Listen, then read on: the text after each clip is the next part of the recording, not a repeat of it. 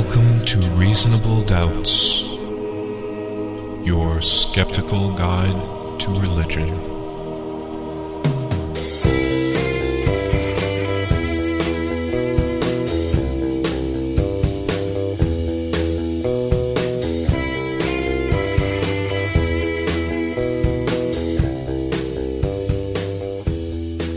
Welcome to Reasonable Doubts, the radio show and podcast for those who won't just take things on faith. Coming to you from Grand Rapids, Michigan, home of Cornerstone University that just keeps churning out notably terrible alumni. Yeah, there was another one. You can find us online at doubtcast.org or freethoughtblogs.com/reasonabledoubts. And you can listen to us on Public Reality Radio, 1680 AM, WPRR, Ada, Grand Rapids, 95.3 FM, W237CZ, Hudsonville, and 88.3 FM, WPJC in Pontiac, Illinois. And as always, streaming at publicrealityradio.org, located very near the airport. My name is Dave Fletcher, and with me in the studio, all my fellow Doubtcasters, Mr. Jeremy Bean. I missed you, listeners. Justin Schieber. Hello. And Dr. Professor Luke Galen. We're back in our classic lineup. It's like when Van Halen had David Lee Roth again. That's Are right. you supposed to be David Lee Roth in this analogy? Yeah. Van who? So. Van Galen. Old. Van Galen? Make that t-shirt. Someone out there, make a Van Galen t-shirt. Luke will buy one. Coming up in today's show, Running with the Devil. we've got God Thinks Like You, polyatheism, and more. But first, 5 old Catholic men just took a huge steaming whiz on both women's rights and the separation of church and state in one move. So why don't we talk about that for a little bit, shall we? How about it? Of course, this is the Hobby Lobby decision. You guys real happy about this one? It was enough to bring us out of our long hiatus. And I know where I'm not going to get my diorama supplies from now on. This is a big deal for Luke. Or his tools for knitting sweaters for cats. Yeah, absolutely. That's where I got all my googly eyes. I'm going to Michael's from Go now to on. Michael's, man. So if there's a little bit of angst in this discussion, it's because it's personal at this point. I haven't gone to Hobby Lobby in a few years, ever since they started, like around Christmas, doing their uber religious posts on their website, and it became known to me, at least, that it was a company run by a very conservative Christian group. And I thought, yeah, I'll go to Michael's. I'll get my. And when you have 5 children, there is a lot of need for yarn and other crap like that. So Yeah, I've never frequented their store that much either. I mean, occasionally my sexual needs require black light responsive body paint, and that'll get me in the door. But all right. aside from that, Aside from the give them my crucifixes money. and candles for my sacrifices and Right. stuff. Well, sure. sure. It's not really necessary to But step I in think the it's door. totally appropriate to still buy those at Hobby Lobby. Yeah, Right? yeah. I mean, just as a big old FU. as long as you post photos of what you're using it for on Facebook, Yeah. I think it's acceptable. But we're not morally. encouraging any of this No. behavior. No ritual sacrifice or shopping at Hobby Lobby. Both of those things are bad. Equally. Well, to truly understand the Hobby Lobby case and decision, there's a little bit of history that's kind of helpful. The justices were able to make the kind of ruling that they did because of the Religious Freedom Restoration Act. And that's essential to understanding the context of this decision, because there's a lot I'm sure you guys have all seen going around the internet. Doomsday pronouncements, slippery slope arguments where the ruling is really not as bad as they're making it out to be. And then on the other end, too, we have people really underestimating the gravity of this. So a little bit of history serves to clear up a lot of confusion. A while ago in a decision, Employment Division versus Smith, Justice Scalia, who wrote the court's opinion on the matter, said that the government only had to meet a rational bias test when they were looking at a neutral law imposed that imposed a burden on religious belief. I believe the situation involved some gentlemen who wanted to use peyote. Right. They were Native That's American, right, and yes. that was part of their vision quest. They part were of a Christian Native American. Oh, really? like I didn't know strange that little kind of spin. denomination. Yeah. But they Some kind had of fusion religion. they had a legitimate religious reason for using hallucinogenic drugs. And many people, even conservatives, were stunned when the Supreme Court decided all the government had to prove was that this general law was not specifically targeting Native American beliefs in any sort of way. Since the law was not biased to a specific religion, therefore the law could be upheld. This prompted bipartisan support of the Religious Freedom Restoration Act, which was intended to impose more strict tests as to whether or not a general law could infringe upon religious liberty. And so the stricter tests, well, first of all, does the state have a compelling interest in supporting the law? And does the law place a significant burden on religious practice? And then third was a least restrictive means test. So if there's an easier way to allow the state to fulfill their compelling interest, taxing while not at all imposing on the religious liberty of people, if there's an easier way, then the law should not be upheld. The Religious Freedom Restoration Act now is a law. It's not part of our Constitution, but it needs to be considered in any of these cases. When Hobby Lobby, their essential challenge was that the Affordable Care Act's contraceptive mandate violated their religious rights. Because Obama is black and evil. Their lawyers informed them the black and evil route You probably should wouldn't take that hold up part in out. court. Kenyon usurper didn't actually make it into Yeah. their Supreme Court Black arguments. that part out of the, or Yeah. rather white that part out of the document. Well, we wanted to go with Negro witch doctory, but we decided that wouldn't work for legal and PR reasons. So they instead went with the idea that these forms of birth control covered by the AFA were actually abortion drugs. Right, because they're defining abortion however they want to define abortion Because they as opposed genuinely to a medical hold the definition. belief. We'll get to the startling facts of how the Supreme Court just let them define what an abortion drug is. I think even in a using the moment. term facts is a little bit out of sync with this case because it ain't about the facts. No, facts. It's really not. Facts took a back seat in this case all the way around. Nevertheless, that was their argument.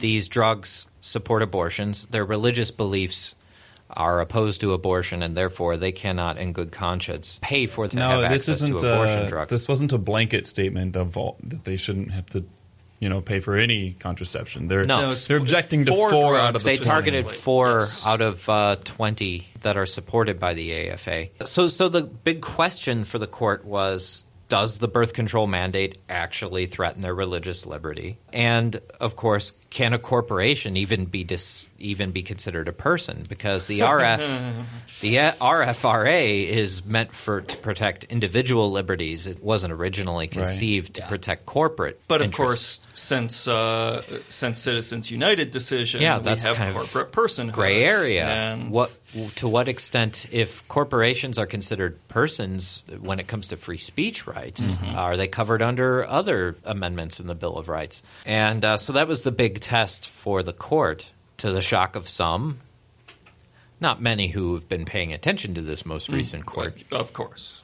They decided that corporations can be considered persons with religious rights, at least closely held corporations. Right. Which are corporations that Are owned by a small group. that 50% of the stock, I believe, is held by fewer than 5 persons or something like that. Okay, so we've got So it's a very Like Hobby Lobby's the Green family it's is their owned by a name. particular family. So if or it's a majority of if it it's closely held in that way, Yes. then we can see them as a kind of organization with a kind of unified religious attitude as or one something. mind, one Right. person, some- one religious idea. Something like Facebook that is traded far and wide Sure. by the financially foolish.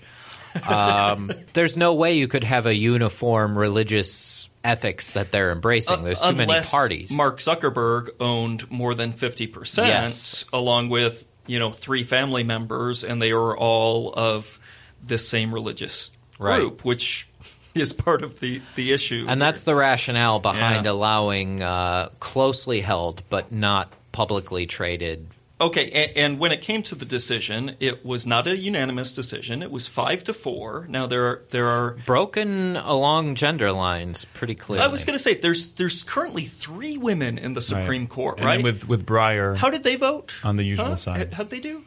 Women? No, not for this. Really? No, as you would expect. Yeah, I mean. In fact, Ruth Bader Ginsburg offered a dissenting opinion, which was scathing and pretty brilliant. And later on, I mean, we'll get to this, but Sotomayor did as well. Mm-hmm. Basically, not in word, but in principle, calling out the rest of the justices as activist judges. The very complaint we often hear from the conservative side. So once again, Anthony Kennedy decides the fate of our country, whether he goes with the right or the left wing of the court. Never as a single man in America had so much power as Kennedy. But yes, they decided under the RFRA, a corporation can be considered a person. They decided that the birth control mandate did place a substantial burden on Hobby Lobby's religious beliefs. We should pause here to talk about why. Right, because it's not at all clear that it does. What is a substantial? What does that even mean? Well, when stated in the decision, they're kind of going back on what was argued. They talk about how the decision for an employee to pursue these particular kinds of birth control, that's several steps removed from the employer. Yes, and their coverage, or they're buying into this coverage. It's really between the person getting the birth control and their doctor. Yeah, because they would never know anyway. So for all they know, none of their employees actually pursued this, and they're still feeling my boss does not get a list of the prescriptions that I pick up. For obvious reasons. My health insurance, right. Yeah. That was the other side's argument. I mean, this is so many steps removed. It's essentially no different than getting a paycheck and deciding to pay for it. And the law would never say that an employer could decide how you spend your paycheck. Right. This is why we need to bring back Ford's company store, where you work for the company, you buy all of your stuff from the company. Ford tokens. Yep. So then Green's family's position essentially was, even though that's removed, we're still complicit in that on some level. And therefore we're still aiding in abortions is essentially what it comes down to, right? And what's amazing is that the court took that logic to bear. And even more disturbing was the fact that the Department of Health and Human Services, with the exception of the copper IUDs, one of the 4 birth control measures under consideration, with the exception of that one, the Department of Health and Human Services was very clear. These are not abortion drugs. It does not work the same way. Contraceptives. They stop conception. They stop ovulation. Yes. And even Plan B, which you can say it's the abortion potentially a egg could be fertilized but prevented from implanting. Yeah. The science on that has made it pretty clear that that's a very – if that happens, it's rare. Not how the drug actually works. Right. The IUD is the sort of a wire-ish that thickens the mucus and then prevents the sperm from going up and fertilizing the egg. I define the wire. By the way, the IUD is Love Springs internal. What? Oh, dear goodness. But anyway, even that was Luke, I missed internal. You. Their definition, though, is that I hope people appreciate that. Yeah, we've talked about this on the show before. But their definition then is, since life begins at conception, that anything that, if there was a conception that would prevent then further implantation, is tantamount to abortion. Which again, we've mentioned the show before. The facts are that most of conceptions are spontaneously aborted. Then absolutely. So if you were trying to make your religious views fit there with science, that anything, if your definition is that any conception that then is died is a human life being lost, that's the majority of human life being lost right there. So more abortions will happen under this definition just naturally than they would taking these birth control measures. Absolutely. In the majority ruling, here's a quote from it. The owners of the businesses have religious objections to abortion, and according to their religious beliefs, the 4 contraceptive methods at issue are abortifacients. So it's not about what's actually the case. No, what the science says. It is their belief. They're allowed to legislate reality, apparently, according to these people's sincerely held religious beliefs. And you can kind of understand the legal rationale because the government doesn't want to get involved in validating or refuting the truth of people's religious beliefs. Let's say I own a factory that pollutes, and then my religious belief is that God doesn't allow global warming to occur. Would that get me out of Clean Air Act provisions? Or just think about what you could do with that if you could just say, my belief doesn't. If you were closely held. Yeah, that's the insanity of this decision. Here's what Ginsburg had to say about it. This is great. She says the majority's decision is a finding, quote, decision of startling breadth, saying that the ruling means, quote, commercial enterprises can opt out of any law, saving only tax laws, they judge incompatible with their sincerely held religious beliefs. The exemption sought by Hobby Lobby would override significant interests of the corporation's employees and covered dependents. She also says that the majority's interpretation of the RFRA in this case is not plausible and that it falters at each step of its analysis. What it does legally is it removes that substantial burden test. Yes. It basically takes on faith that if somebody says it's a substantial burden to their religion, it is, by definition, a substantial burden. Yeah, it's no longer an argument anymore because it has to do with whether or not they can show that they genuinely believe it's a burden. It doesn't need to be...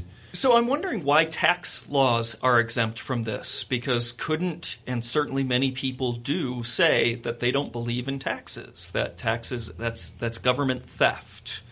It's a political view, but take it a step further and say, your Montana militiamen out there say this is our God does not believe that we should pay taxes. Why is that exempt when other things ain't nobody gonna with getting your money. Yeah, right. Government is no different than any other That's human how being Alito on gets this his paycheck, planet. right? When it comes down to it. Now, wasn't Alito's response that all those things will now be handled on a case-by-case basis? That any objection that comes up that's religious will be dealt with individually. But what he doesn't realize is that the logic that's being used here, even if you want to handle them case by case, it's going to apply to each of those cases as long as they use the argument that works. It's our sincerely held belief. To clarify, though, what Justin means is as far as the substantial burden aspect of the test, that can be met no matter what. We still have other tests. And here's where it's going to get really interesting with the details. Yeah. So the government has an interest in supporting birth control, and religious groups have a substantial burden on their liberty by paying for it. It all came down to this least restrictive means test. Because religious nonprofits, due to all this political fighting, Obama exempted religious nonprofits. Sign a form saying, hey, look, we object to this. The companies do, Yeah. And then nonprofits. The nonprofits did. And then what kicked in after that was a kind of workaround provision, everybody's calling it.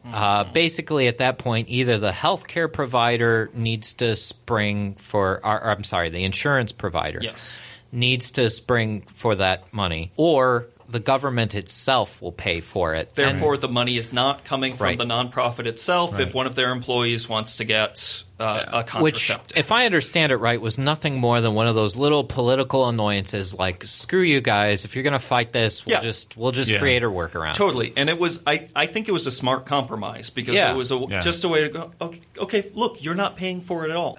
That workaround provision, that allowed Alito to claim, hey, look, there is a less restrictive way to let this happen, which is just make the insurance providers or the government pay for it.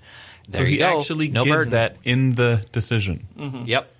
So while the rest of us were freaking out about this decision and what it might mean, our calm, level-headed buddy, friend of the show, Ed Brayton, gave us all a bit of encouragement and said, look, guys, not a big deal. All Obama has to do is extend the workaround provision that's been given to religious nonprofits to these religious corporations also. Bada bing. There we go. The decision is moot. Yep. It practically doesn't affect anybody. Right. There might still be some things lurking in precedent that might hurt. Of course. But let's keep this in perspective. This is not a constitutional thing. This is it's simply statutory. Simply statutory. So if it's really a problem, we just need to repeal the law. So it's essentially moot. Well, we're going to talk to Ed Brayton now. Let's get Ed on the phone, shall we? And see if he'll reassure us further.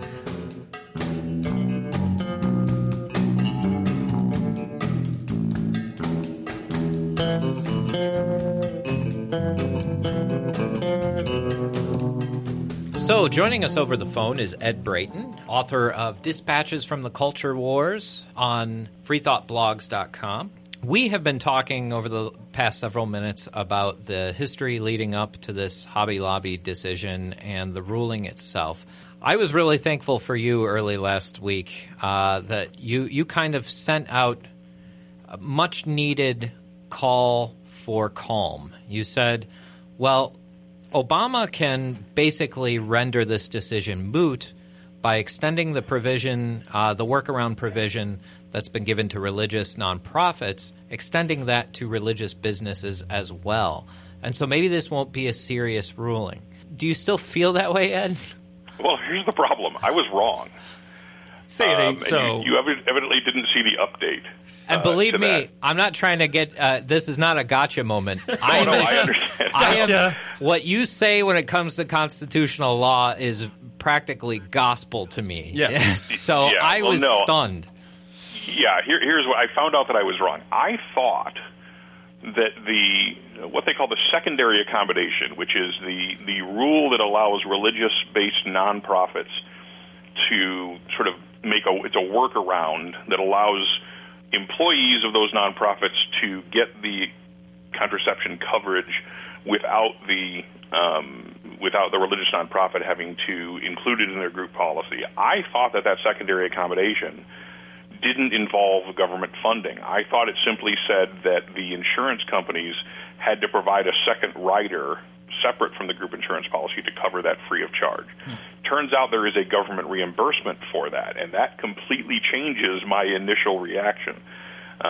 Because if there's money involved, that means Congress has to appropriate the money for that. Right. Mm-hmm. So what I initially thought was an easy way for Obama unilaterally to fix the problem is not. It actually does require congressional action in order to extend the secondary accommodation from religious nonprofits to religious for-profits. My initial assessment was incorrect. This was not just some bonehead move either. A number of analysts were out there saying, after you were saying a lot of the same things. And that was a bit of a shocker. When I thought of it, I checked with a friend of mine who teaches constitutional law, and he said, yeah, I think you're right.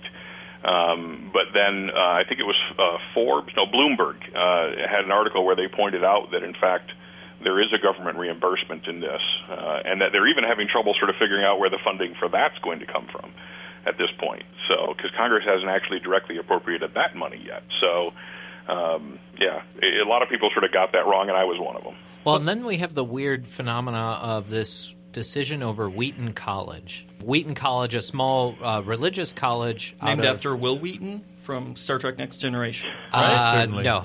In Jeremy's backyard where he hails from. Yes, actually. I was born in Wheaton. My dad was a firefighter there for decades, and I was going to go to Wheaton College myself.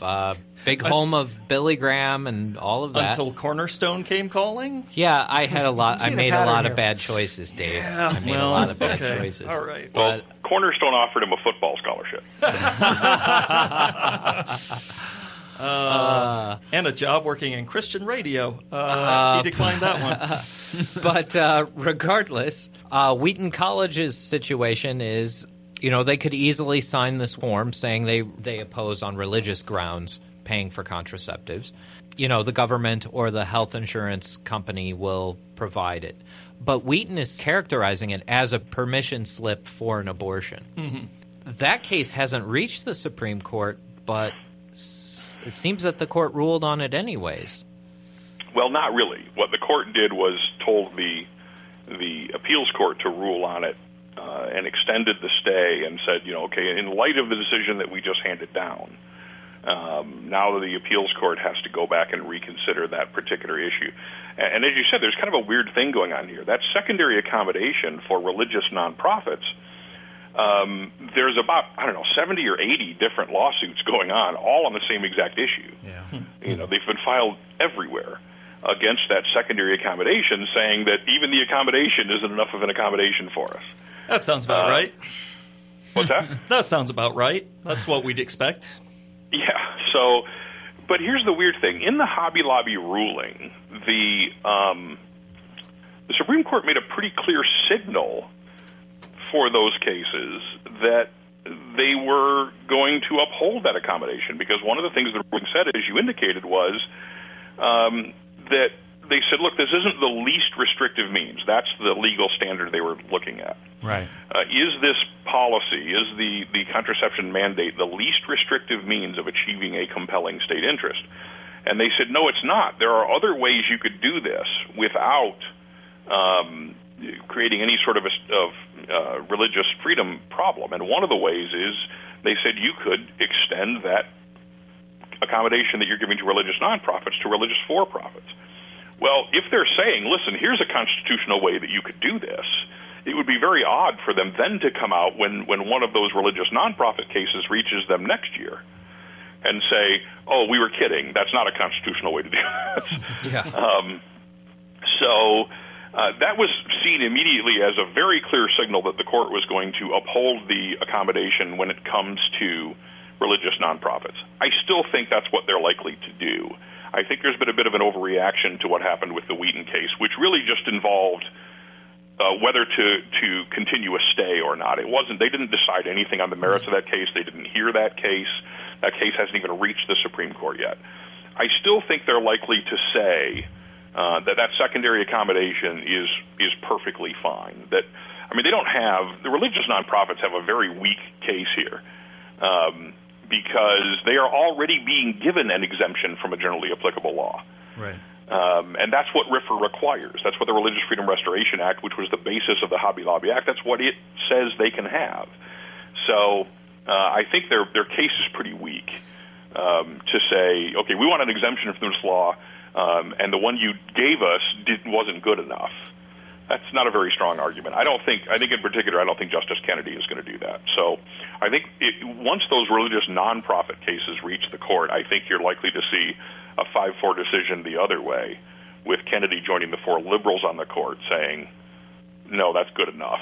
Just sign the dang piece of paper, you know. I mean, would you say then Justice Sotomayor was grandstanding when she freaked out about this? I mean, she wrote in response to the Wheaton issue, she said, those who are bound by our decisions usually believe they can take us at our word. Not so today.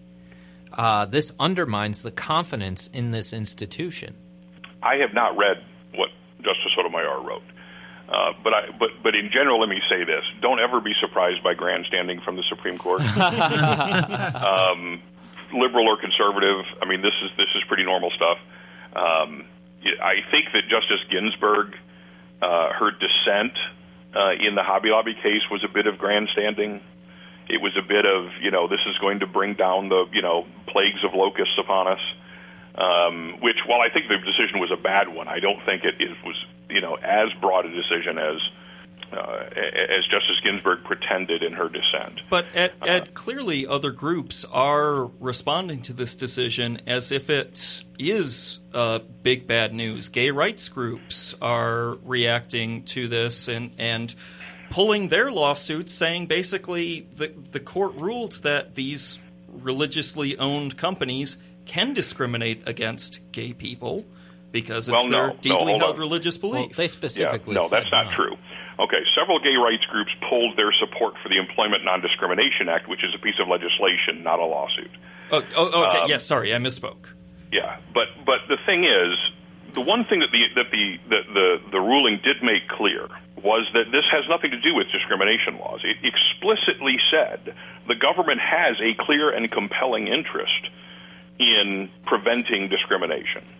So the court made very clear, even Justice Alito made very clear, that this does not mean that you get to get out of discrimination laws just because you have a deeply held religious belief that says you should be allowed to discriminate.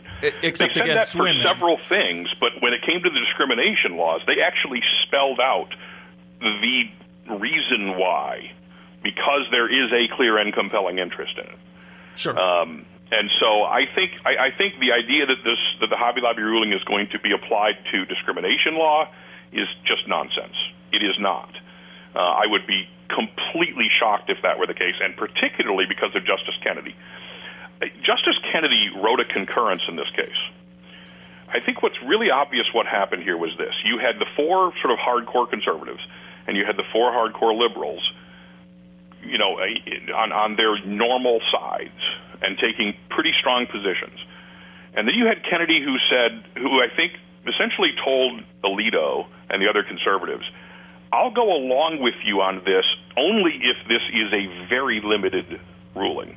They could have made a much broader ruling than they did, and they chose not to. They limited it to closely held companies, and I think that's and several other ways that the language of the case limits its application. I think that was because Justice Kennedy said, I'm not going to go along with you if you don't do that. And then he wrote a separate concurrence to make absolutely clear that he would not go any further than that. And so I think if we see similar cases, particularly a discrimination case and an anti-gay discrimination case, right, there's no way in hell Kennedy's on the side of the conservatives there. He is the most pro-gay equality justice we have ever had in the Supreme Court. Yeah. He wrote the only 3 pro-gay rights decisions the court has ever handed down. So the idea that this is going to gut discrimination laws, and particularly discrimination laws against gay people, which exist in about 25 states, there's no way Kennedy goes along with that. So I think that's an overreaction. Okay, so these LGBT groups that are kind of backing down and reassessing after this decision, you think that that's a mistake? I'm not sure it has anything to do with this decision. I haven't. They tied it to the decision, saying in a statement that came out on the day of the ruling. This is I forget what group it is, but they said, "quote Given the types of workplace discrimination we see increasingly against LGBT people, together with the calls for greater permission to discriminate on religious grounds, obviously." Citing the court, immediately upon the Supreme Court's decision last week in Burwell versus Hobby Lobby, it became clear that the inclusion of this provision is no longer tenable. So, which provision specifically are they talking about? It is. Well, I'm not sure exactly which. I thought you might know, but it's. Yeah. Let me say up front, I have not read any of this. Okay. I've seen some headlines. I've seen references to it, like on Facebook today. I haven't had time to actually read those. But there has been a lot of controversy among the gay rights groups over whether to support ENDA in the first place. Sure. Yeah. And the big conflict for years has been the support for transgender people. Right. That whether the language included protection against discrimination for gender identity and gender expression in addition to sexual orientation. And the Human Rights Campaign, which is sort of the most moderate and conservative of the gay rights groups, has long taken the position that we shouldn't include transgender people in the anti-discrimination provisions in the Employment Non-Discrimination Act because that will hurt our ability to get it passed. That's asking for too much. Yeah. Yeah. And so I don't know whether that's really what this is about or not. I'm absolutely baffled by anyone who seriously thinks that this ruling means that either ENDA can't pass. ENDA can't pass because the Republicans control the House. Right. That's the only reason ENDA can't pass right now. And that B, if it did pass, that it would be struck down by the courts. That's an absolutely moronic position, to be completely blunt. What I've read on the subject is that the concerns with ENDA is more that certain language in it needs to be retailored by the Obama administration to avoid potential legal challenges. But I haven't heard that in principle gays could be discriminated just from precedent from this ruling alone. Yeah, the only if their thinking is that even if ENDA did pass, somebody would challenge it on religious grounds and it would be struck down. The only possible way that is a reasonable prediction is if you think that some religious group says, okay, our religion gives us the right to discriminate, and this law violates that on the basis of the Religious Freedom Restoration Act. And that goes all the way up to the Supreme Court. And Justice Kennedy? Right. Does anybody seriously think Justice Kennedy would say Congress doesn't have the authority to forbid discrimination against gay people? I mean, I will eat a gallon of topsoil if that happens. This is an absolutely ludicrous prediction. It isn't going to happen. So we are not going to see, you're saying, corporations now, closely held corporations, of course, that are saying, no, it's our deeply held religious belief that black people should be slaves or anything like that. We're not going to see cases like this happening. They could argue it's a substantial burden on their religious practice, but they couldn't argue against the state having a compelling interest. But what we are going to see is companies, Hobby Lobby specifically, that are denying women access to certain methods of birth control. Yes, that you will see. Yes. The Is it going to go beyond decision, that? Yeah, I think you'll see companies try all sorts of claims in this regard. Sure. But I think particularly when it comes to any, like right now we've got state laws that forbid discrimination on the basis of sexual orientation in, 20 to 25 states. I don't know exactly how many. And probably 150 or 200 cities. Right. Federal government provides no protection whatsoever. That is not part of the Civil Rights Act. That is something we need to do something about. Well, that's what the Employment Non-Discrimination Act does. Yes, that's what END is all about. So, but you can claim anything you want. Is a court going to say that? No way. Not this court. Not with Justice Kennedy on it. There is no way in hell. Now, if Justice Ginsburg dies, she's 84 years old now, and refusing to step down, which I partly respect, and it scares the hell out of me at the same time.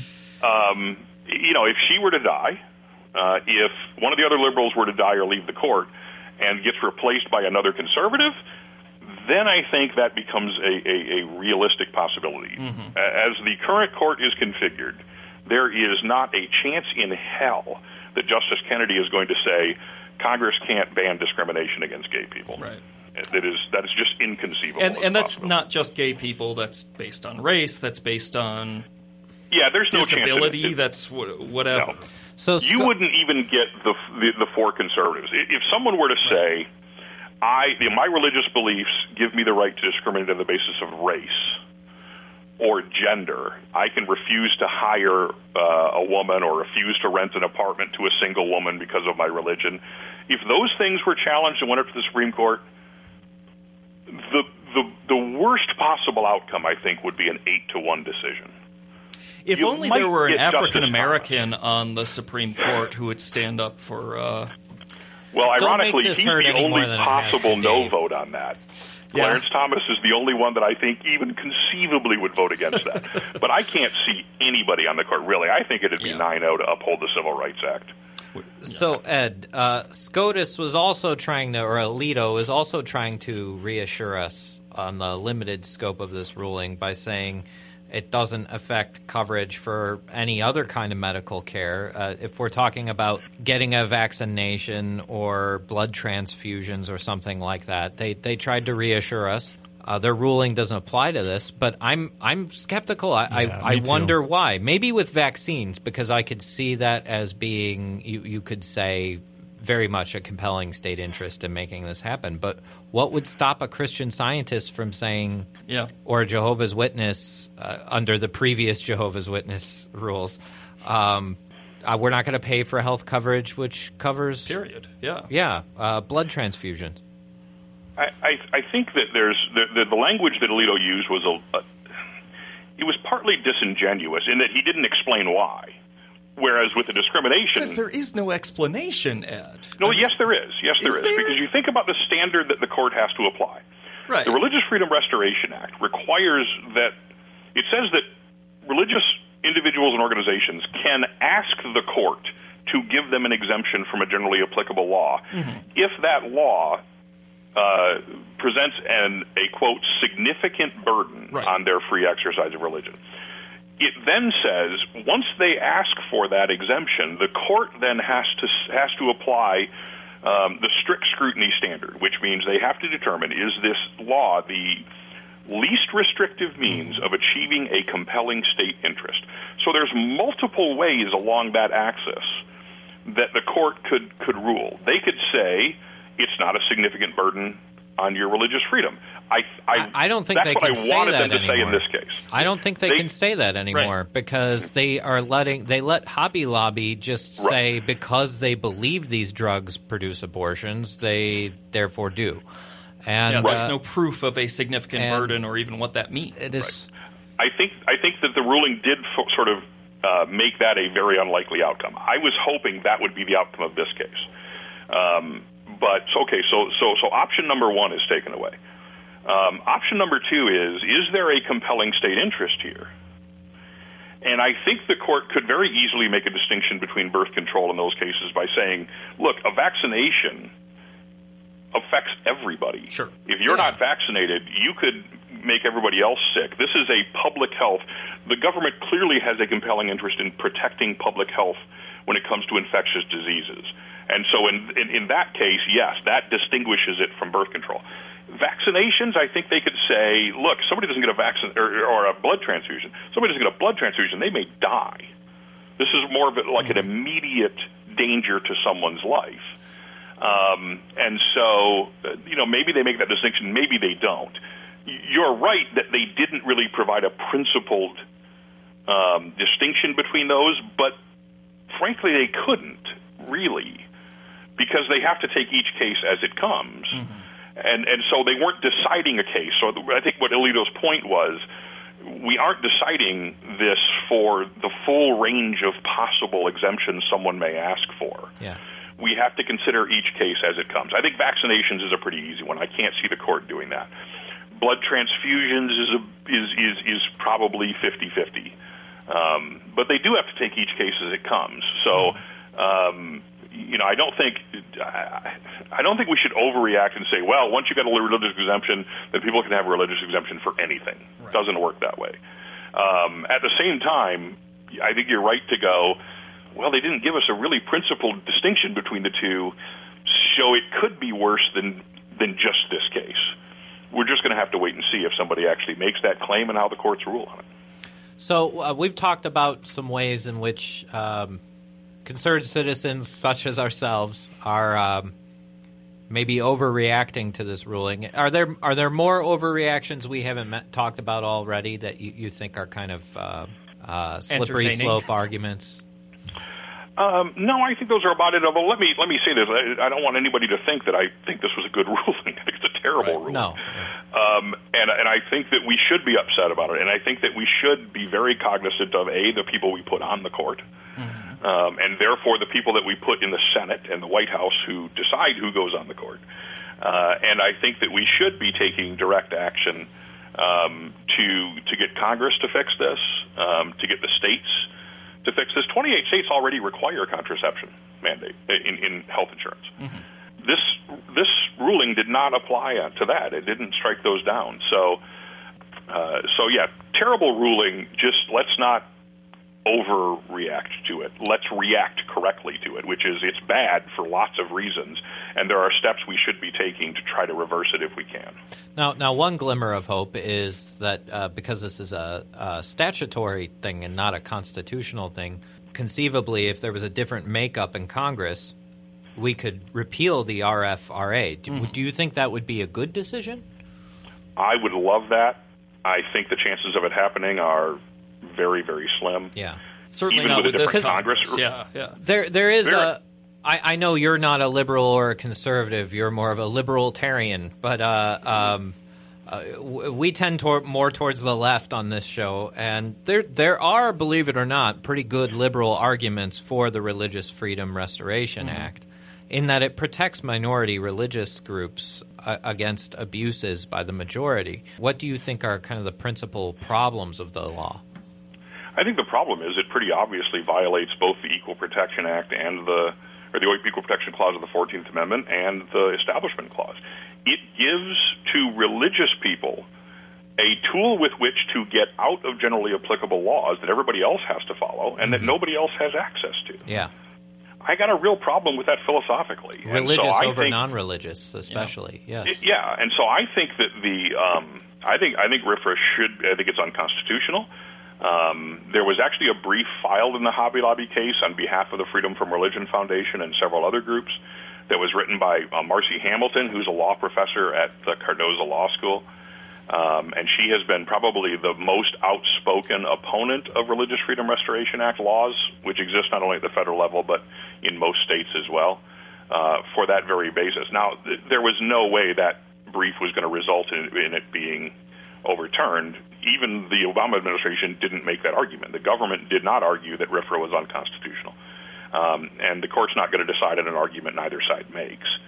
So, but ultimately, I would like to see that. I would love to see it repealed. That isn't going to happen. Remember that RFRA was passed in 1993 when the Democrats controlled both houses of Congress and the White House, and it passed overwhelmingly. That was also the era of don't ask, don't tell, and a lot of things have changed since then. But yeah, but I just don't. Not everything. I think it's very unlikely. What I think the more likely possibility, and I don't think this is really likely, but it's certainly more likely than a repeal, is that Congress goes in and tweaks it a little bit to overturn this ruling. In this case, they actually can overturn a Supreme Court ruling.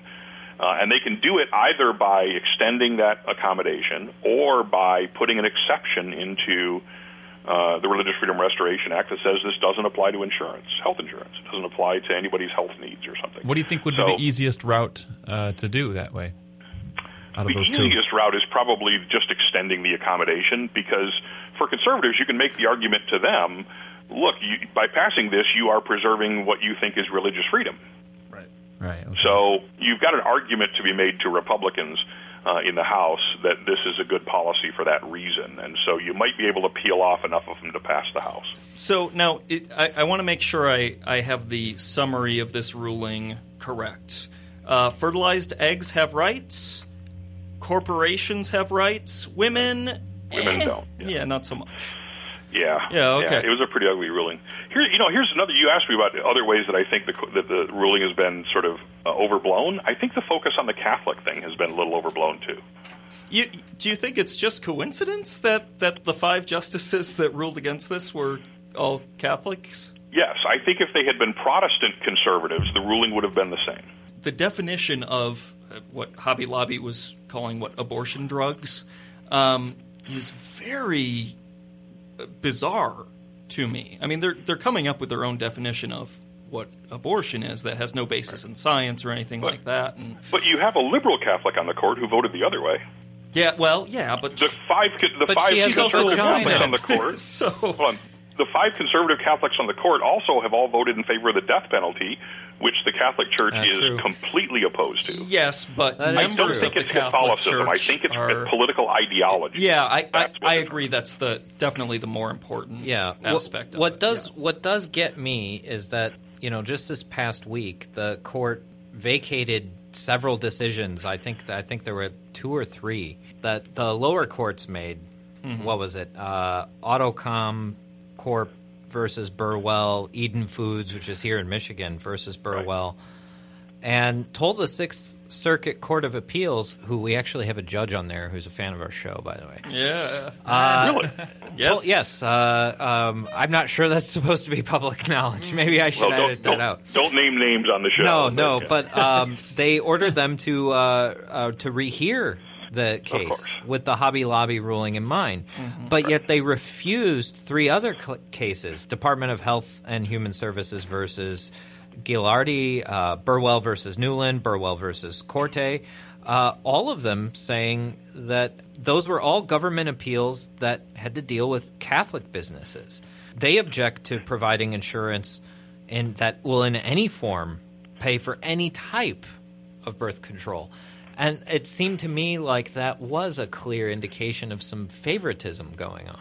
Now, let me explain why that's not the case. Okay. You notice that all 3 of those cases that they didn't remand back to apply the case began with Burwell. Yeah, Burwell is the Secretary of Health and Human Services. That means the government was appealing the case. That means the company won that case at the district court level. Right. The other cases were all cases where the government won the case and they were being appealed by the religious companies. So basically those cases that involved the government appealing were already mooted by this decision. The other ones dealt with the exact same issue, but they were pending before the appeals court. So they go back and they say, okay, now we've already ruled on the exact issue you're dealing with in this case, so in light of that decision, rule in favor of the government, and then those cases will be mooted too. So it doesn't have anything to do with whether they were Catholic or not. It only has to do with who was the appellant in the case, the government or the business. Ed, you're such a voice of reason in a room full of voices of reason. Yeah, we are all equally brilliant, aren't we? but nevertheless, it is nice to get a little bit of calm injected into this, even though this is freaking frustrating. We acknowledge this is terrible. This is a bad thing. It's awful for women's rights. There are a lot of people who will suffer because of this. Yes, that's the really frustrating part of this, is it's going to hurt real people, and women in particular. It's not a coincidence that the 4 forms of birth control they were objecting to were ones that are controlled by women and not men. Well, for one thing, there's not all that many forms of birth control controlled by men. But their insurance coverage covers vasectomies. Yes, and it also covers and Viagra too. And, so, which is not a form of birth control. But no. Quite the contrary. Not directly, just indirectly. But, yeah. Well, thank you, Ed, once again for joining us on the show. I always appreciate being with you guys, good friends and brilliant people. So I look forward to seeing, hopefully, many of you this weekend. All right, yeah, and good luck at the upcoming Humanist, what is it, Humanism in Action Conference? Humanism at Work Conference in Chicago. Yeah, it's a little too late to sign up for that, but that's the 900-pound weight on my shoulders at the moment, which will be lifted in a couple of weeks, and I will be free, and I'll probably just float away.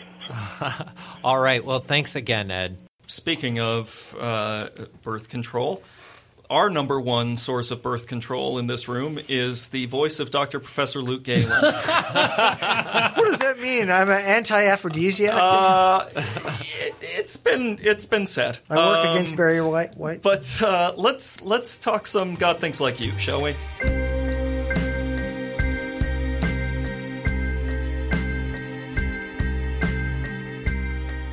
Apart from all this legal and philosophical issues, what's some of the data that we have on things like support for contraception coverage at work? Because the implications of the decision in the real world, not the legal implications, but how are people going to react to it? I think some of this is telling because, for example, a good starting place is what support is there that employers should cover contraception? Mm-hmm. There was recently a poll that was done by the Kaiser Health Tracking poll that asked people several questions, one of which was, just like we were talking about, do you support or oppose the healthcare law's requirement that private health insurance plans cover the full cost of birth control?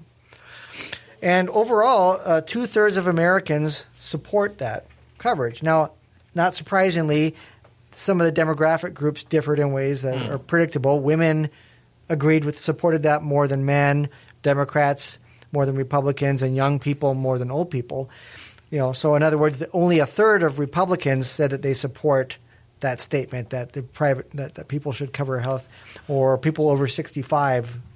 But those demographics are pretty crucial. Yeah, and look at the independent. One thing that's relevant to the political argument is where do the independents stand? Not just and here the Democrats and the independents were pretty much even independents were 62% supported that. It was only the Republicans that didn't. So that's an indication there that with young people, not just women, but then with independents and Democrats supporting that, this is an issue that skews the Democratic. The Republicans are definitely in the minority there.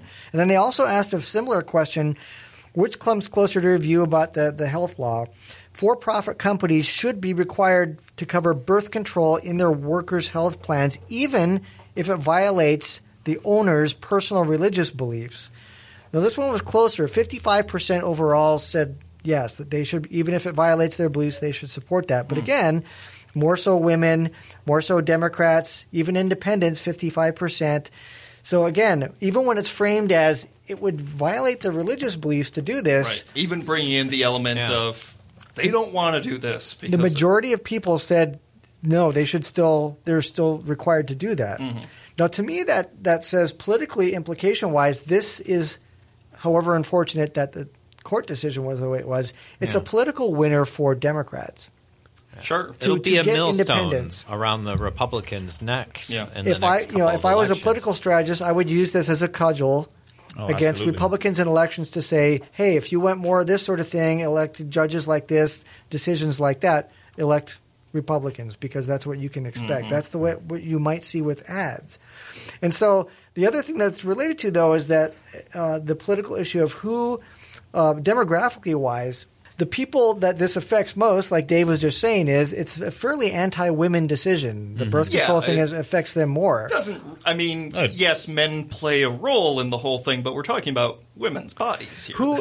So what are some of the best demographic predictors of voting either Democrat or Republican? One thing is that women itself is not a hugely predictive category because women come in different varieties, as we all know. But one of that varieties is really? Wait, whoa! I know that's surprising to you. Up here is age and marital status, and there when you subdivide categories like that, you see a big split. In fact, when you look at things like people talk about things like the racial gap with Democrat and Republican, even bigger one is young unmarried women vote Democratic, older married women vote Republican. And in the past election, it was huge. I mean, some of those margins were as big as you're going to see on just using demographic splits.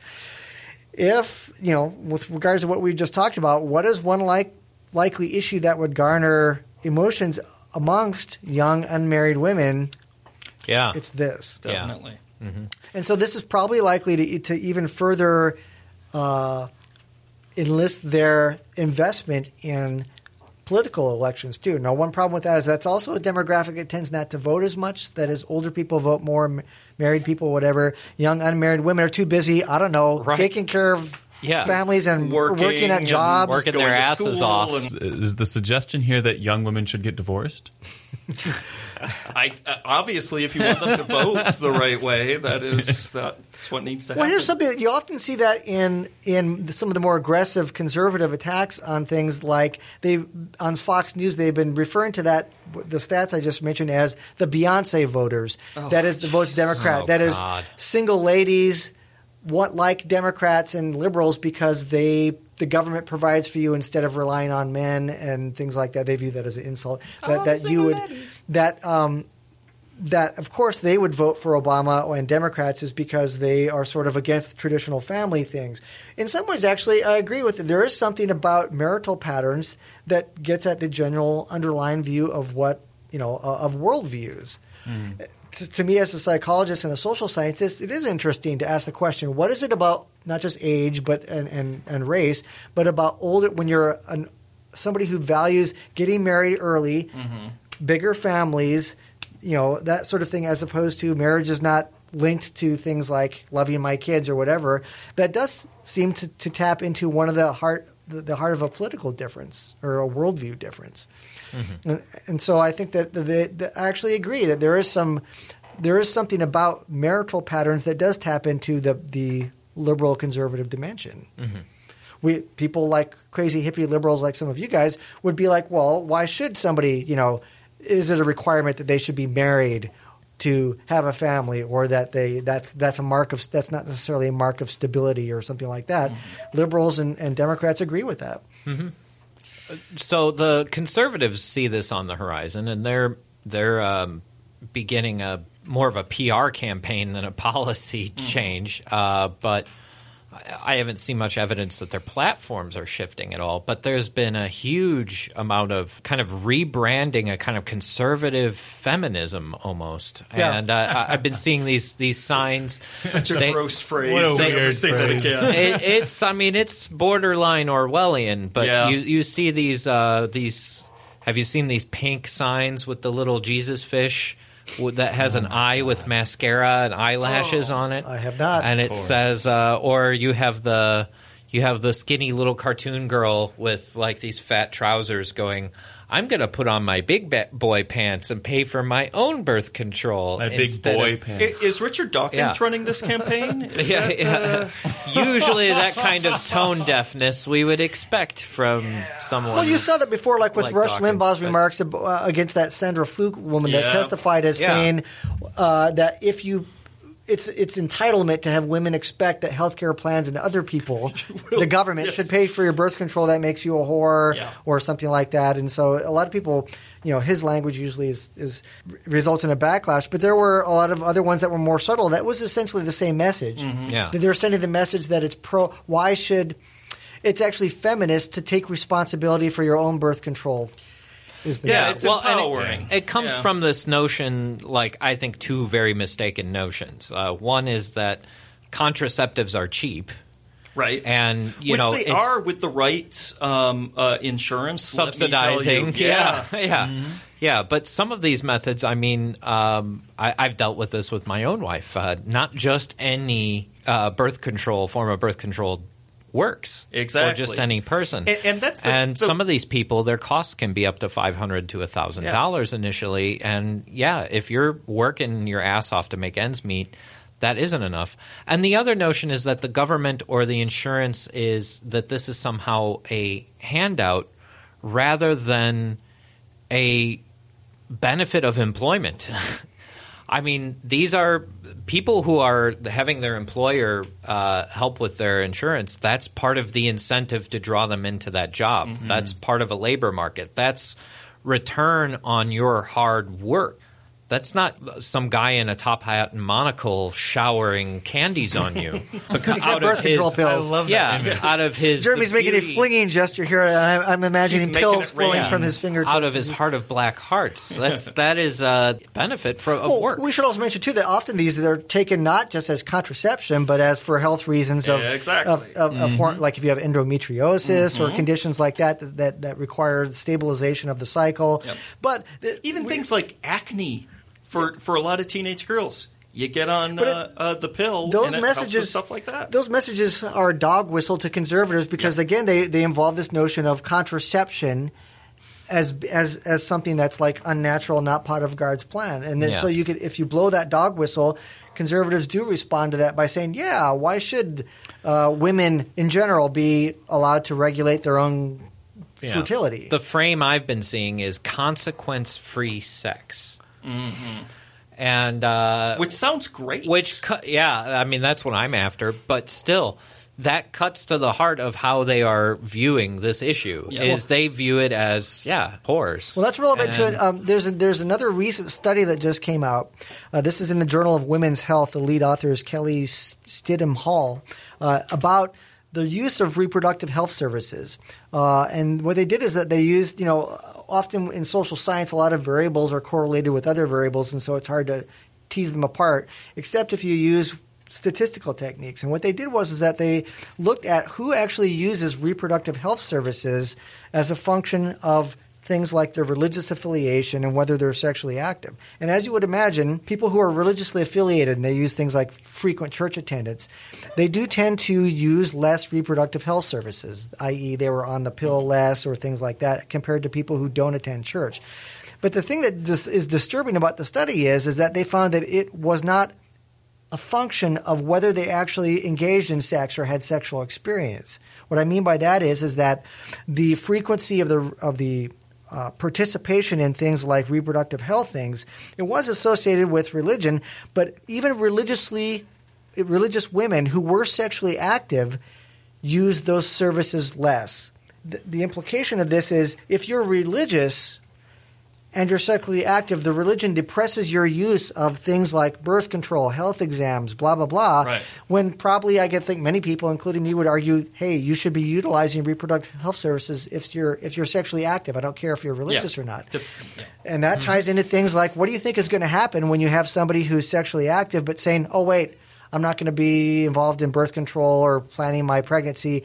Let's just let the chips fall where they may. What do you think is going to happen? Yeah, and the names of the studies don't come to the top of my head, but we've covered this in great detail over the past couple of years on the show. It's not surprising that conservatives do suffer from many of the problems of poor sex education. Early birth before the people have planned. I mean, this is simplistic, but the largest contributor to abortion is unplanned pregnancy. And what do you think leads to unplanned pregnancy? A lack of reproductive health service utilization. Right. So like you said, we've mentioned before with things like abstinence education and whatnot, that it seems to be a sort of perverse consequence of saying, I don't approve of managing my fertility, or I'm not going to go on the pill like some whore. Well, what do you think is going to happen when inevitably that person is going to be sexually active? If they're going to choose not to be gay, they have to deal with the consequences. That's the thing. They don't want them to be gay. They don't want anal sex. They don't want oral sex. These are some of the best ways to avoid pregnancy. And it's not just health costs, health problems either. Of course. We've looked at a whole host of phenomena, including divorce rates, financial struggling in the early years of marriage, that are all linked up to these attitudes. Mostly because religious people terrified of premarital sex opt for marrying at a very early 17, age when so they're not responsible. You don't have to have premarital sex. Related to this, has anybody seen the news that's just coming out of Colorado today? I haven't been able to fact check this. Obama smoked pot? No. And I got to say, he was offered free pot and he turned it down. This is not my president. Impeach him. I thought we were more aligned in our worldviews. Yeah, come on, man. What a square. But Colorado is claiming right now, I guess over the past 5 years, they've had a program there that allows free birth control. It's actually sponsored by private donors. I just saw this too. I think that it's mostly five very wealthy people supporting this initiative. But they are claiming just as of today, they've seen over the past 5 years a 40% reduction in the rate of teenage pregnancies. Wow! Now, I'm by offering free birth control. Yeah, I'm a little incredulous about that. Sure. I'm surprised any public health initiative could drop the rate by 40%, but that's what they're claiming. Well, we've seen over the past decade that teen pregnancy has dropped, particularly among minorities, but it has dropped overall. And that became a political football in that the abstinence people want to say, hey, it's because of the Bush-era abstinence programs. We're doing it, guys! Or but not then doing it. The more respected places like the Guttmacher Institute say, no, we've linked it more to things like better education, more reliable availability. birth control, more better usage of birth control and things like that. But the point is that the teen pregnancy rate has been going down, probably because it's more reliable methods are available. And I got to guess the teen abortion rate follows a similar curve. Right. My only case in bringing that up is to say... I have a couple of teens I'd like to abort right now, actually. Can I do that? Retroactive cool? Abortion. Not without a time machine, my friend. Damn it. Not without a time machine. But Justin Bieber. Just saying. Anyway. Nevertheless, I mean, my point is to say, once again, they're shooting themselves in the foot. Yep. This policy supporting contraceptives, making it available and cheap for people would be a benefit to the entire society. It would help them achieve their goals if they could get this unscientific idea that these are abortion drugs out of their head. Mm-hmm. It would support their own moral goals of reducing abortions nationwide. Well, it's so goddamn frustrating to see this increased suffering for no reason at all. They asked one of those news magazines, I think it was 60 Minutes. They asked one of the authors of an abstinence study, one of these people who studies the abstinence thing about, and the guy sort of was doing a rhetorical question. Study. They asked him and said, what's wrong with the program saying that teens should wait and that they shouldn't have sex? And the researcher's response was, well, it would be good if it worked. I mean, there's a pragmatic attitude right there. If the ideals that are labeled as conservative, like tell people to wait, tell them to not to. I agree. If in fact they were effective, then we could have the conversation about it. But they don't. The point is that they don't even work.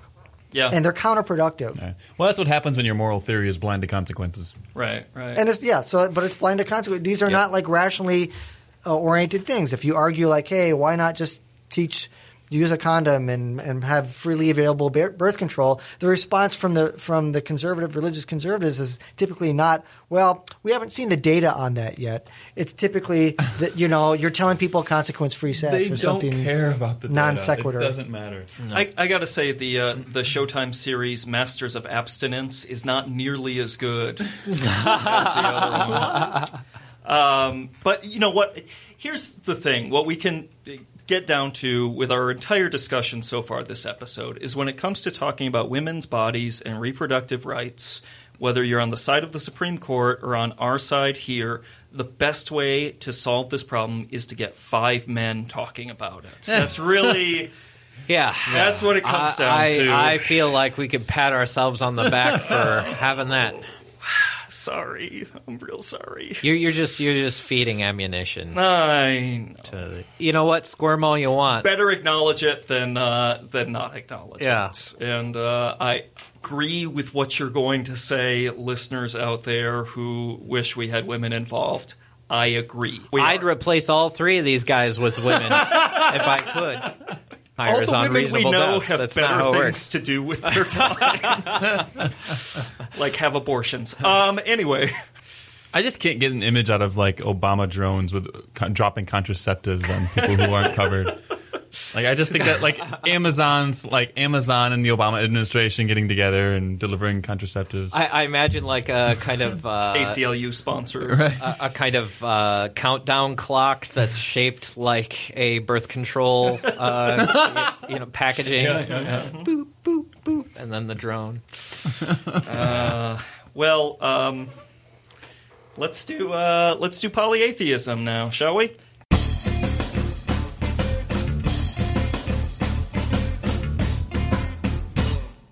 Today in polyatheism, I'm going to start out with a book recommendation because I have a book I want to recommend. It's called From Girl to Goddess. I'm holding it up for none of you to see, except those of you in the room. From Girl to Goddess, The Heroine's Journey Through Myth and Legend by Valerie Estelle Frankel. It's a great compilation of myths and legends that defy the misogyny of folks like, say, Joseph Campbell, who would argue that a true mythic hero can only ever be male. It takes myths and legends from all over the world, gives succinct and compelling retellings of them, and offers an analysis of what these myths meant both to their cultures of origin and what they mean to us. It's really the most interesting mythology text I found in a long time, and I highly recommend it to anyone looking for obscure myths and for a refreshing look at even well-known figures like Persephone, Isis, Izanami, and so forth. Given the mythology books you've talked about, a recommendation like that seems pretty glowing. I've got a few. I've got a few. We haven't found too many women-friendly myths out there. No. And this is a really, really cool one if you're into feminism, if you're into mythology, or if you just want cool stories about some kick-ass women, some of which are depressing as well. I can't recommend this enough, and hopefully we'll be talking to the author soon. But inspired by one of the tales from Girl to Goddess, and of course the recent blow to women's rights, and weirdly the fact that the 2014 World Cup is still going on, today we're going to talk about Pele. That's the closest to a topical sports reference I can do. Well done. Yeah. Sports ball. Yes. No, we're not talking about the much-loved Brazilian footballer, but actually the Hawaiian goddess who, thanks to the much-beloved Brazilian footballer, gets second billing in a Google search for her name. The volcanic goddess, who now resides in Hawaii, seems to have originated in Tahiti. So she has a real climate of preference, I guess. There, after her husband cheated on her, or after she cheated on her sister with her sister's or cheated on her. Wait a second. Can Tahitians cheat on each other? I didn't think that was possible. I'm not sure. I love the Tahitian tree. I love that soda. It's the best. Oh my God. Is that what we're talking about? No, not at all. So either after she cheated on her husband, or after she cheated with her sister's husband, she took her leave of Tahiti and sought a new home. Of course, her sister, the goddess of the ocean, chased after her, and there was a nasty throwdown between the goddesses of volcanoes, oceans, and a couple of big sea monsters thrown in for good measure.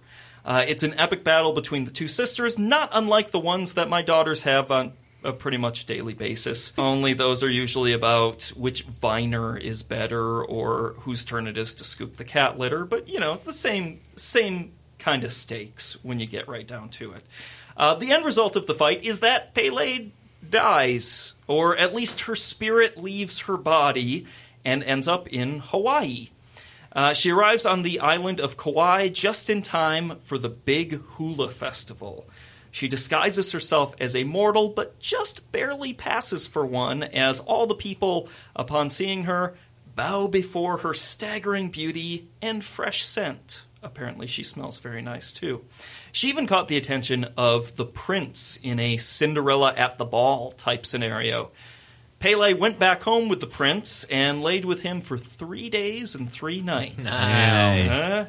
But, as Frankel points out, quote, she would favor him only with kisses. In his growing passion, he forgot his need of food, his fondness for the hula, the obligations that rested upon him as host. He forgot the hula, folks. This is a man I know what that's smitten. like. He kept trying and trying to get more from her, but she refused, and unlike many other mythic men, he accepted that her no meant no. I mean, he kept trying, but still. As in any Cinderella story, though, the clock must eventually strike midnight, and for Pele, that came at the end of the 3rd day, when her youngest and most beloved sister, Hayaka, honestly, Hawaiian is an insane language with 4 letters, and I can't pronounce any of it. But her full name translates to Hayaka in the bosom of Pele, meaning she's the most beloved sister of Pele.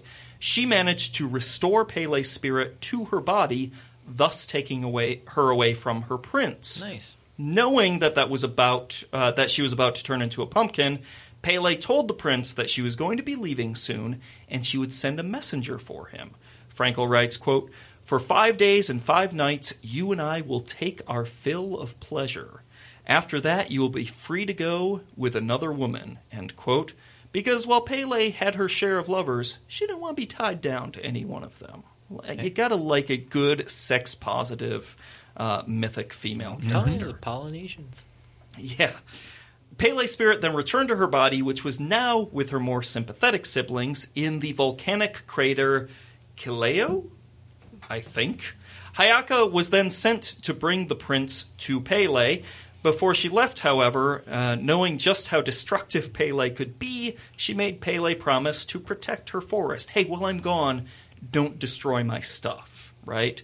Not surprisingly, Hayaka's journey ended up taking a little bit longer than planned. Not only did she have to stop along the way to give a handless girl some hands, cure a crippled man, and other miraculous monkey shines, but when she finally got to the prince, he was dead. He had hung himself when Pele's messenger didn't show up in time, and so Hayaka had to spend a full 10 days chanting in order to restore the prince to life. And as is so often the case with these types of stories, the prince fell in love with the messenger. He tried and tried to get Hayaka to do various pleasurable things with him, but she refused because she's a good sister, right? Now, because Hayaka was delayed by all the healing of the sick and raising of the dead, Pele was furious and not only burned down Hayaka's forest, but also turned her best friend into a rock. Oh, God. Dude, settle come on. down. Right. So really, Pele and the prince are kind of made for each other because both of them have huge overreactions when they're kept waiting a little bit too long. Yeah, they have very For little. real. My girlfriend Rub didn't one come out, soon guys. enough. Always the solution, right? So, yeah, both of them a little bit impatient. If only Hayaka had been able to send a text to say, running a bit late, your prince is dead, but he'll BRB. When Hayaka did return and found all this had happened, she decided to piss off her sister by kissing the prince right in the middle of Pele's court. Drama. Yeah, when they started making out on the floor, Pele couldn't take it anymore and literally erupted, spilling lava all over the two lovers. Oh my God. Oh, there's layers of meaning That's there. really sure weird. is. Yeah. Hayaka was fine, of course, because, she's a goddess, but the prince was burnt to a crisp, literally turned into, like, a lump of coal. I thought you were going to say once he caught him making out, someone got kicked out of the moon roof. Moon door, not moon roof. Moon door, whatever. What's the difference? Just then... One's on the ground, the other's in the air. What? All right, you're right, okay? Luke's always right. Just then, the prince's friend Usually. showed up and explained everything that had happened, like Friar Lawrence showing up too damn late to save Romeo and Juliet. In a bizarre twist, Pele then fell in love with the friend, And while Hayaka traveled to the underworld to retrieve the prince's spirit, Pele went off and made whoopee with the dead prince's friend. When Hayaka had dug down to the 10th layer of the underworld, she was warned that if she went any further, she would destroy both the world and the underworld, either through flood or some kind of weird exposure or whatever. So What a weird causal situation. Yeah, Absolutely. I'm beginning to think abstinence really is a better option, at least for gods. yeah, certainly. Although when they masturbate, bad things happen too. God, salad. I forgot all about that. Yeah, never forget the salad. So she turned back and went to Oahu to mourn for the dead prince. But luckily for her, the other gods were impressed by her pluck and sent the prince's spirit back to his body anyway. Of course, that's in Pele's court. So when he came back to life, Pele saw him apologize and asked for forgiveness for, killing him with molten rock. And then she sent him on his way to Hayaka with her blessing. Hayaka and the prince's reunion is like something out of a piece of musical theater. She's literally sitting in court singing a song about her lost love when he shows up disguised. He walks into the room and starts singing along with her, takes off his disguise, the music swells, they kiss, the curtain falls, and everyone lives happily ever after. You had me at Muna Hakalaka Wiki. Awana Hakalugi. So there you have it. Pele, explosively impatient goddess of volcanoes, lover of men, lousy sister, and just one more goddess worth not believing in. Can I say something, Dave? Yeah. It's really hard for me to tell metaphor from literality when you're talking in those segments. I was like, turn into a pumpkin, shining monkeys. I'm not... What's the fake real stuff and the real stuff? Real fake stuff? I want to keep you guessing, Jeremy. That's Okay. it. That's going to do it for us this week. Thanks to all of you for being relatively patient while we're on a hiatus. And also... Hey, but the good news is, and listeners need to help us out with this too, part of the reason for our long hiatus was completely switching over to a new file hosting service and updating and correcting problems with our feed. Mm-hmm. That means if listeners continue to have problems with the feed, you need to let us know ASAP because we are assuming that all the terrible problems we've been facing over the past year or so have been corrected. So hope you enjoy the better, more constant service from Reasonable Doubts. If you're not, please let us know immediately so we can correct that. And also, I want to say big thanks to Mr. Justin Schieber, who is the one who took care of all of that crap because the rest of us... Guys, you haven't heard the complaint emails yet, so... Okay. And it might be that I just tricked you and told you that it didn't. Complaints to Justin, It may still be a mess. But, and blame go to he did do all the work in transferring stuff over and finding a new server and all of that stuff. So it's because of Justin that we're able to reach your ears at this point. Of course, we've got another episode coming out much sooner than this one did. You can go to doubtcast.org or freethoughtblogs.com/reasonabledoubts. In the meantime, download our episodes, comment on them. You can also find us on Facebook, YouTube, and Twitter at /Doubtcast. And, of course, you can always contact us with your questions, challenges, etc. at doubtcast@gmail.com. And we're going to end the show today with a special song, okay? Just as something a little bit empowering, I guess. Justin, can you introduce this? You found this video. Yeah, this is a video by YouTube user Jonathan Mann, spelled M-A-N-N. After the Hobby Lobby decision came down and Ginsburg gave her dissent, this fellow wrote a song and put it on YouTube that kind of puts... It's just kind of the actual dissent, but in a song, and it's he takes lines quite from hilarious. Ginsburg's dissenting opinion, and so I thought you guys would appreciate it's that. It's really well done, and you can check that out. We'll have a link to it on our blog, but we can also we have the permission to play the audio. Yes, we do. So here it comes, and of course, we'll be back soon with more Reasonable Doubts, your skeptical guide to religion. Religious organizations exist to foster the interest persons subscribing to the same religious faith. Not so for-profit corporations. Workers who sustain these operations are not drawn from one religious community. It bears note that the cost of an IUD is nearly equivalent to a month's full-time pay for workers making minimum wage. Oh, the court, I fear, has ventured into a minefield full of slut-shaming geezers and religious extremism. Oh, one thing's clear, this fight isn't over. We gotta stand together for what we know is right.